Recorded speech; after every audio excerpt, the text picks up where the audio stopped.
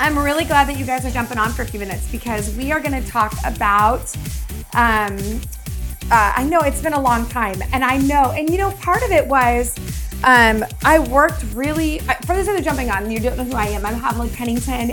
You may have seen me, you may have done one of my Bible studies online at Truth to Table.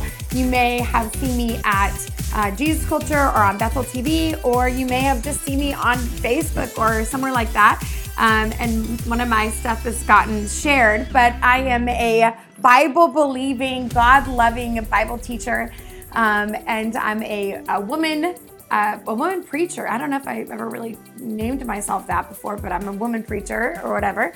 And I want to talk a little bit about what's been going on and give you some thoughts. Now, listen, I promise not to waste your time. I'm going to give you what I told you I would give you, which is my content.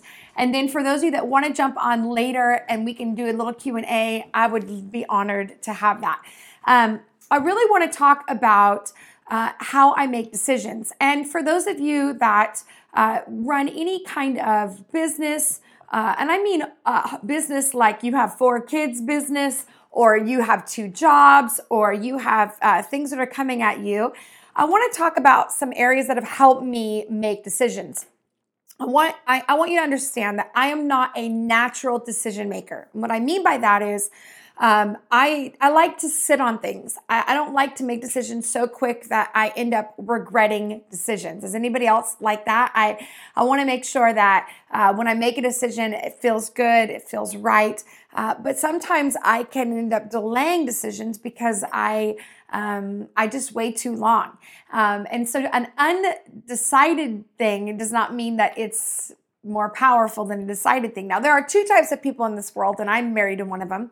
And that is that there's some people that like the decision to be made, and there are others of you that don't like the decision to be made. You like to sit with it. That's really common, and we find that often. There are people that they just, once it's made, it's quick, fast, bam, let's make it decision and let's move on. And then there are others that do not like to make the decision. They like the decision to make the decision for itself. You know who you are. You'll wait and wait and wait and wait until it finally decides for you. But I want to give you some of my greatest tools. So will you do me a favor before we totally get started? I want you, if you think you have friends that would enjoy a scope like this, will you share it? All you got to do is, I think you swipe up and you'll see Twitter, Facebook, or I don't even think there's one other one on there. But if you think your friends would like, if they're trying to make decisions, I promise to keep this really quick, but it's swiped to the left, shared. I don't know why. Am I delaying at all? I hope I'm not delaying. I see there's a few of you on here, but I really hope that my phone is not delaying on you. Okay, good. Good. Thank you for sharing. Thank you. And I, for those of you that are tuning in and you're just coming on, I'm honored to meet you, and you may be on here because someone's invited you. Okay, so here's what I want to get to the point. We're talking about making decisions. We're talking about how to make decisions. I'm not a natural decisive person, but I am one that makes good decisions. I've learned to make good decisions, and I've learned by doing a few things. And I would say my number one key to learning to make decisions, I want to share with you today. I'm a mom of 4 kids. I run 2 ministries. I do a lot with my life. And oftentimes the decisions that I make are high stake decisions. And what I mean by that is, it's going to cost us money. It's going to affect other people's lives. It's going to decide our future. And so when we make decisions, Ben and I together, my husband and I, oftentimes we have to make them quickly, or they need to be made with a strategic, futuristic plan in mind. So I don't like that. Partly I don't like making decisions is I don't like the pressure of knowing that if it doesn't work out, it was me. But secondly, I don't like to make decisions because I don't always know what's the right decision. And if I don't know, then sometimes I feel like if I sit with it, it'll decide later. So I want to tell you a few things. And the first thing is specifically being a Christ follower, a woman, a leader. I think that's really, really helped me. And that is, if there is doubt, don't. That has been one of my saving graces in my life. If I go to make a decision and it doesn't line up, something doesn't feel right, it feels forced, That's very, very important. If it feels forced, you feel that it's just, I go to make a decision and it's like, should we change the kids' schools? Should I sign up for this? Should I do? Exactly. Follow your peace. Don't break up with your peace. Your peace is your greatest gift. And oftentimes, if there's a struggle, it's been one of my greatest things to learn that if God is in it, or if it's meant to be, then it will come back around. Relax. It will come. There is no rush. The time is not the biggest factor here. Making good decisions is the biggest factor. So you just have to pull back and wait. Wait, don't be impulsive. The wise person is not impulsive. A leader is not one who just makes decisions because it needs to be made. You are not just trying to administrate your life. You're trying to lead your life. And oftentimes it takes a little bit of space. I have found that when there is doubt, or I would say not doubt, but when there's a hesitancy, usually the decision will make itself. So usually if I don't feel like something is the timing is off, if I wait, I'll find out that it either isn't going to happen or that it's going to come back around and I can revisit it and do it again. So that's really key. I think secondly, when I feel pressure to make a decision, I have to ask myself, do I feel pressure to make a decision because somebody wants me to make a decision, or do I feel an urgency to make a decision because it needs to be made? These are very, very key. Exactly. Why do I feel like I need to make a decision right now? Where we're going this summer? What's, this decision on this event, or this person wants to know if we've got this happening, or this needs to be done. What is the pressure? And if the pressure is that I don't want to disappoint someone, or that that they're waiting on me, or whatever it is, then oftentimes I will make a decision, but I won't feel at peace. But if I make a decision because I know it needs to be made and I'm being a leader and I need to decide, then that's different. Now, some of you, I love you, but you are sitting in a place of question. You know who you are. You're like, do I move here? Do I marry this person? Do I spend this huge amount of money? Do I go, on this mission trip? You're in that place. It's like the threshold. You ever been in the threshold where you're like, I need to make a decision, but I don't know what kind of decision to make. I remember early on in my life, in my early 20s, sitting in that place, and I would ask everybody, well, should I do this? Should I do this? And I'd ask everybody. And I would say, number one, when you're trying to make a good decision, don't ask everyone. Stop asking everyone what they think, because you will get as many people that say yes as many people that say no. So you're not asking everyone. You're asking specific people in your life. And I would say either those that have already taken a risk like you're about to take. So don't ask somebody who's never bought a house if you should buy the house. Don't ask somebody who's never run a ministry how to run a ministry. Ask somebody who has a history of having already done it, because they're going to know the risk that you're taking. But secondly, you're also looking for a person that is anointed in decisions and in being decisive. So who are people in your life that have gone before you? And, they may not have $1 million, but they are really good with money. And so when you talk to them, you know that they have a history of making good decisions. Weigh it out. And then I would ask for this. And when I make big decisions, I ask for 2 confirmations from God. I always say, okay, God, give me a confirmation. And then I wait and I say, if you can give me 1 confirmation, you can give me 2 confirmations. And usually I will wait for that second confirmation.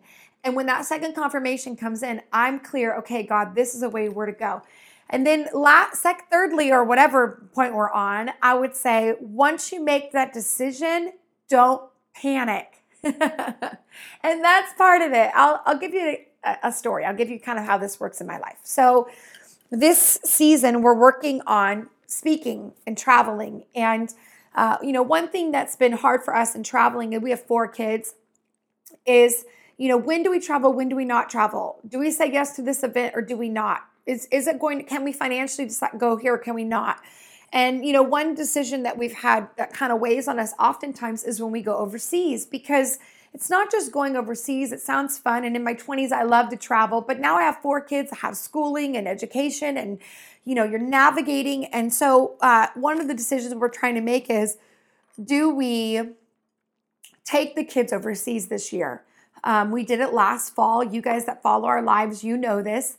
Do we take the kids overseas? And that's a big deal. Not just financially is it a big deal, but it's hard on the whole family. It's packing up. It's taking them with us. It's, navigating, do we take a risk? And it's been hard for me, just to be honest, because in my sanguine, happy-go-lucky, this will all work out. Let's go. Game on. Buy the tickets. Come on. Is anybody else like that? Like, well, you know what? We'll say yes and say sorry tomorrow. Is anybody else like that?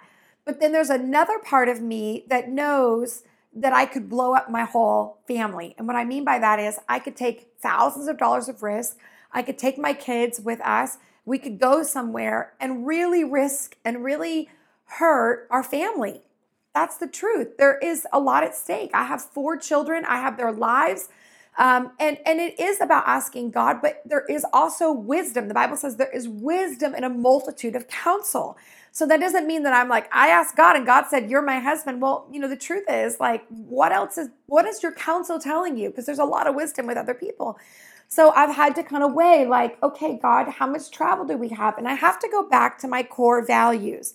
What do we want to do with our lives? What are we building? Am I trying to build like, hey, next thing, let's keep going? Or am I trying to build a consistency in their lives?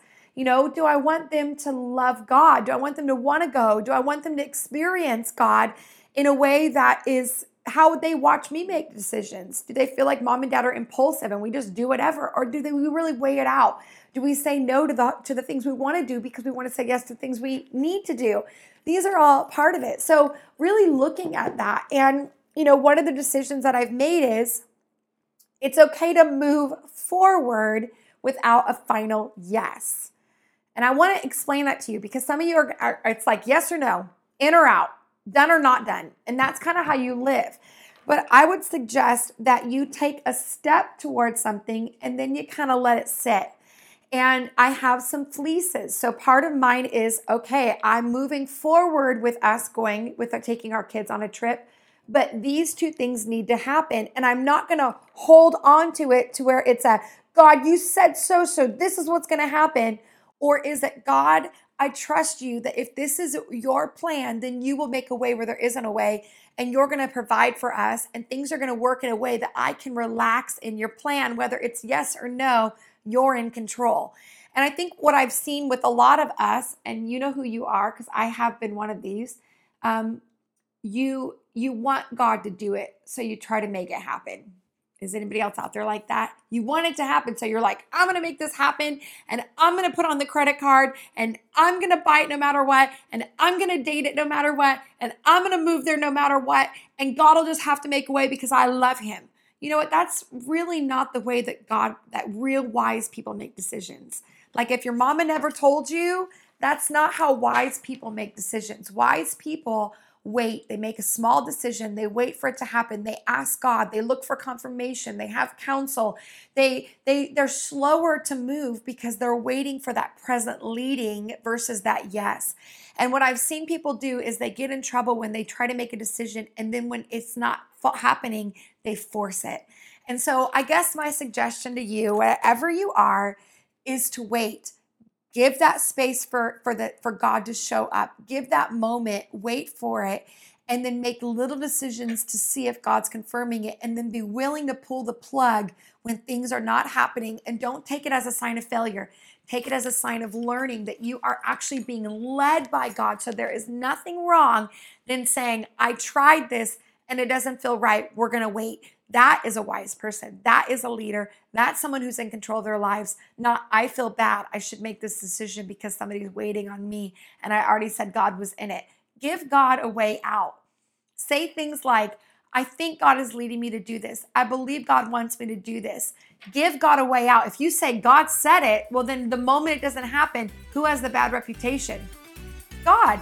So let God give yourself some grace to be human in the midst of your life and say, we're trying this. We don't know. Everything's a learning experience. We're on a journey with God. It's not just yes or no or now or not now.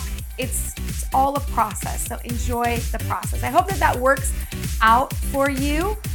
And I hope that helps you. Thank you. So I hope that it helps you. One last thing. Don't forget to go to truthtotable.com, truthtotable.com, and anywhere else you want to find us. We are on Facebook, Instagram, Periscope, and Twitter. You can also go to havliccunnington.com to find out where I'm speaking next. But I love you guys. Keep going. It's worth it. It's worth it. I love you guys, and I'll catch you next time.